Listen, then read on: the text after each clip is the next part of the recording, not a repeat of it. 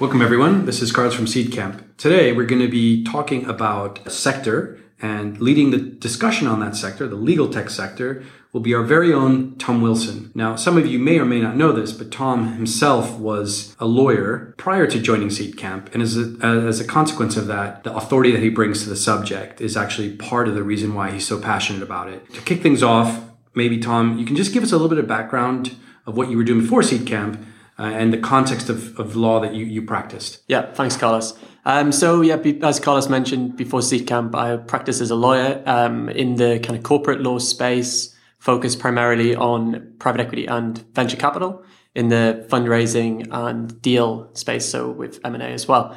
So I was practicing there for 3 years, joined the Seed Camp team 2 years ago, and now work as part of the investment team. For those of the audience who are probably less familiar with the days in and days out of a lawyer, and we'll talk about this in the sectors as well, what are the things that define legal tech? What are the areas of a lawyer's job that can be replaced with technology, or perhaps some of the routine things that technology is apt for disrupting? Yeah, no, I think it's a really good question. Legal tech broadly is, it's looking at technology solutions to problems faced by the legal sector. So as a lawyer, a lot of the jobs which you do are quite repeatable. There's a lot of them which you're going to do over and over again. Such as, just to get an idea. So, for example, a large part is contract review. So you might be, looking over very, very similar types of contract over and over again as part of, for example, a due diligence process where one company is buying another company and the company which they're buying has a load of contracts. And as part of that, someone in the legal team is going through all those contracts and maybe even looking for very similar clauses every single time. Like, for example, a change of control clause, which is going to come into effect when they buy the company so that purchaser knows what they're buying. So that's something which is law firms will do, and junior lawyers in particular will do a number of times. So when you see a process like that, now being on the other side of the equation in the investor kind of shoes, you see that as an opportunity for tech. You see that as something which, because it's repeatable, it lends itself very well to tech as a tech solution. And I think that's one of the spaces which during this process and during this kind of deep dive into this sector, as Carlos mentioned, I think we've identified as something which is really, really exciting. Okay, well, we'll jump into those sectors of innovation, including things that are repetitive. But before we do that, why is the timing now? I mean, obviously this has been a source of revenue for a lot of lawyers, just actually the time it takes to do these things. Why is now the time to change that? Because in many ways, I would have figured that law firms would prefer having the revenue, no matter how rote the work might be. Yeah, no, definitely. I mean, there's, because of the nature of legal services, it's, billed by the hour. So on the one hand, you have obviously opportunities for increased efficiency, but is there a bit of a kind of trade-off there because they bill larger amounts if they take longer? So that's obviously, it's an interesting kind of like dynamic. But I think one of the reasons is that we're seeing a drive from whether it's the client side or now increasingly pressure from internally in law firms there is more transparency in the market. There's more transparency because you have services such as legal marketplaces, which are providing solutions for people to go and find a lawyer for a specific fixed fee. So lay people or people who aren't in the legal services sector will have an understanding of what things cost. And then you can also go now to, document services providers, large players like LegalZoom and the likes, and you can actually go and do kind of like do-it-yourself law. So people know a little bit more about where the value is. And so therefore, when you know where the value is, there's more opportunity for startups to come along and compete with the well-established players. So, the large law firms who previously did everything and you would always go to a law firm for everything, now they're seeing some of the kind of perhaps the lower value work, but actually being kind of used through document service providers and people where the consumer can go direct to them rather than have to go to a law firm. Excellent. Well, maybe this is the time to jump into the sectors of innovation then, since it sounds like the time is right. What are the sectors you've identified? And I know for those of you that are listening to this, there's a blog post that Tom has drafted that you can reference as part of this podcast that'll have them all broken out with some sample companies. But maybe, Tom, you can walk us through the sectors of innovation that you've identified. Yeah, no, definitely. So broadly speaking, there's specific verticals which have lent themselves to tech in the legal space more frequently over time. And actually, we're seeing a bit of consolidation in that space because there's been a lot of solutions already there. So if you're building a company now, I'd perhaps view those with a little bit more caution than other ones. But an example of that is the e-discovery space. It's a very, very kind of like heavily regulated process brought about during litigation.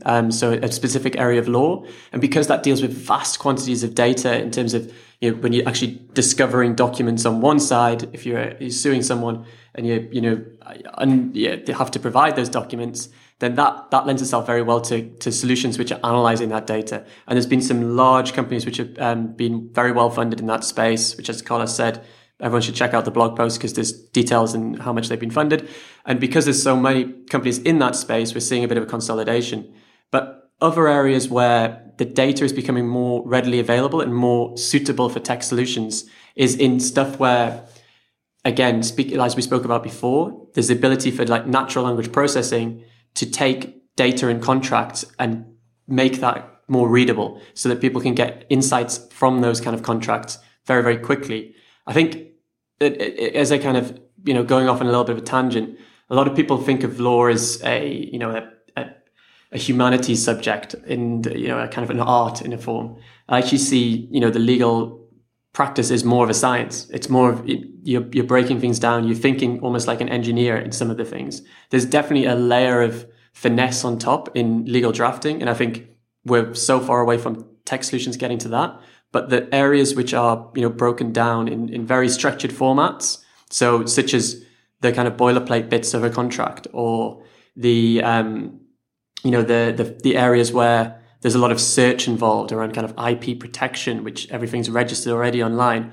All of that in vast sums of data lends itself so well to tech solutions. And we're just starting to see the emergence of companies who, because of the tech advances we've seen over the last couple of years, startups are able to do this, and startups are able to, take the landscape as it is now and build solutions to solve those problems. So that's really exciting. So as we touched upon before, the things around contract review, taking that technology and applying it to specific contracts, that's interesting.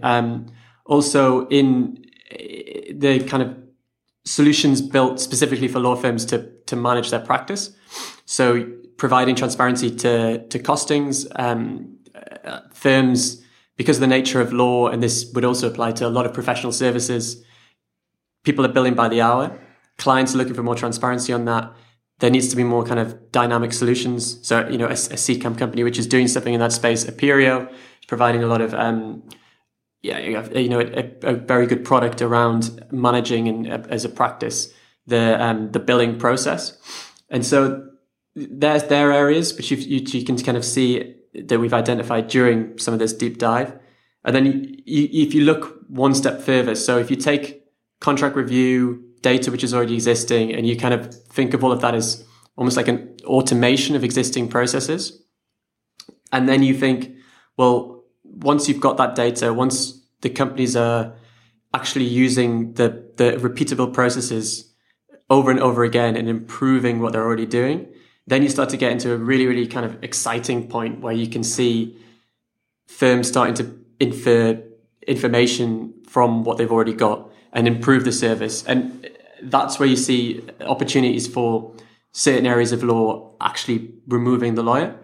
And I think the interesting bit about that is, as someone who was in practice, there's almost a generational shift, I think. Law has always been a process because it's incredibly, I think the people who stay and are very successful senior partners in law firms are incredibly bright people, but they're also, they use a lot of the experience they've got. It's not something that you can necessarily learn very, very quickly. And I think that perhaps creates a funny dynamic in firms where there's people who want to get on very fast, but they're stuck doing quite menial tasks for a long time. So they can never get to the more interesting work, which is that free drafting, which I think will never be replaced by tech solutions necessarily.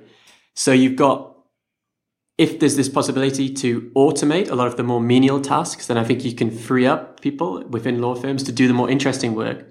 And that's why there's probably, speaking to junior people friends of mine who are still in firms, I think if you could do that, it's going to motivate people a lot more. It's going to make people enjoy their jobs a lot more. So I think that's another trend we're seeing. They're seeing maybe a generational shift, and then those people become decision makers in law firms or in big corporates who are interacting with the legal services space. And they're going to look for further technological solutions to help with that. It's almost going to improve everyone's life, I think, in a way. So if you could fast forward maybe the progress of some of these companies and return back into a role within a practicing lawyer, what would be the companies that stand out most as super exciting for you in terms of the solving of problems? The companies which are doing things around taking away the menial work would definitely be areas which you'd be delighted at as a junior lawyer. So that's the contract review stuff. If you could, the issue with all of those companies is that they have a degree of accuracy which is very high, but it's not necessarily the same as a human level. But even, as I see it, and we've come across a number of these companies, so the likes of Beagle, the likes of Legal Robot, who are doing interesting things in the natural language processing space. Those programs could run through contracts which I was reviewing, and then they could provide initial insights so that I didn't have to trail through them as much, and I could just hone in on the bits maybe where they'd identified that they couldn't necessarily find the piece of information I was looking for and pull out the right clause. That would be kind of almost game changing in a way, because I think it would definitely have improved my life. And then as someone who also, now on the other side of the fence, and we're working with a lot of companies and they're constantly looking for, advice. And we're very lucky at Seedcamp because we have a lot of firms who we work with who we know in the market and we trust, and we're able to introduce at the right time. But as companies who don't know that and don't have access to that, things like, the lawyer marketplace model, I think could be really powerful, because that provides them with a means to get a trusted, vetted lawyer, which is so important in the early stages of a company. So again, solutions, although they wouldn't have helped necessarily me in private practice, I can see them helping a lot of people now. So that's the kind of, the Lexu marketplace models of this world. And then I also think that the document services providers, so that people, LegalZoom, very well known because they've raised a lot of money in that space. But also now we're seeing companies emerge who are going after initial verticals or certain sectors within this space. We have a company, a Seedcamp company, Juro, which is doing something similar. And that's, again, as a lawyer, I think I would view those companies favorably, because I think they provide a very good template for a company. So a legal document, a specific document, say like an NDA or something. And that shouldn't necessarily be done by law firms because it's very standardized.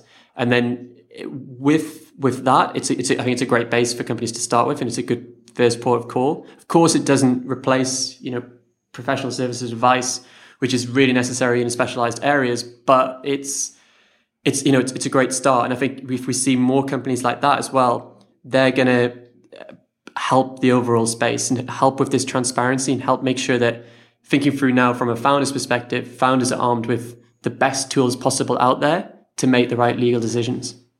And are there any remaining regulatory or jurisdictional issues that prevent the innovation in this space? In terms of regulatory stuff, there's all of these companies, they're not looking to do pure legal advice, because see, lawyers, you train for a long time, you become registered, you join the solicitor's role in the UK. And then also the law firms you work for are very heavily regulated, and they all, have huge insurance premiums. So there's areas which startups will stay away from and definitely should stay away from, and that's giving kind of pure legal advice.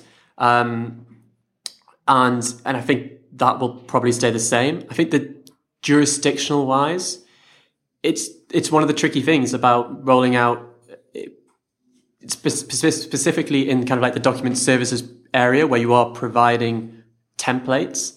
Those templates are going to have to change jurisdiction by jurisdiction. So it's something which companies, when they're thinking through, their international expansion or where they're going to be in, 3 years' time, it's definitely a consideration. A lot of the other tools we're seeing, the things like contract review, because they're based purely on tech, because they're purely, algorithm based, there's no reason why they can't go jurisdiction by jurisdiction from day one.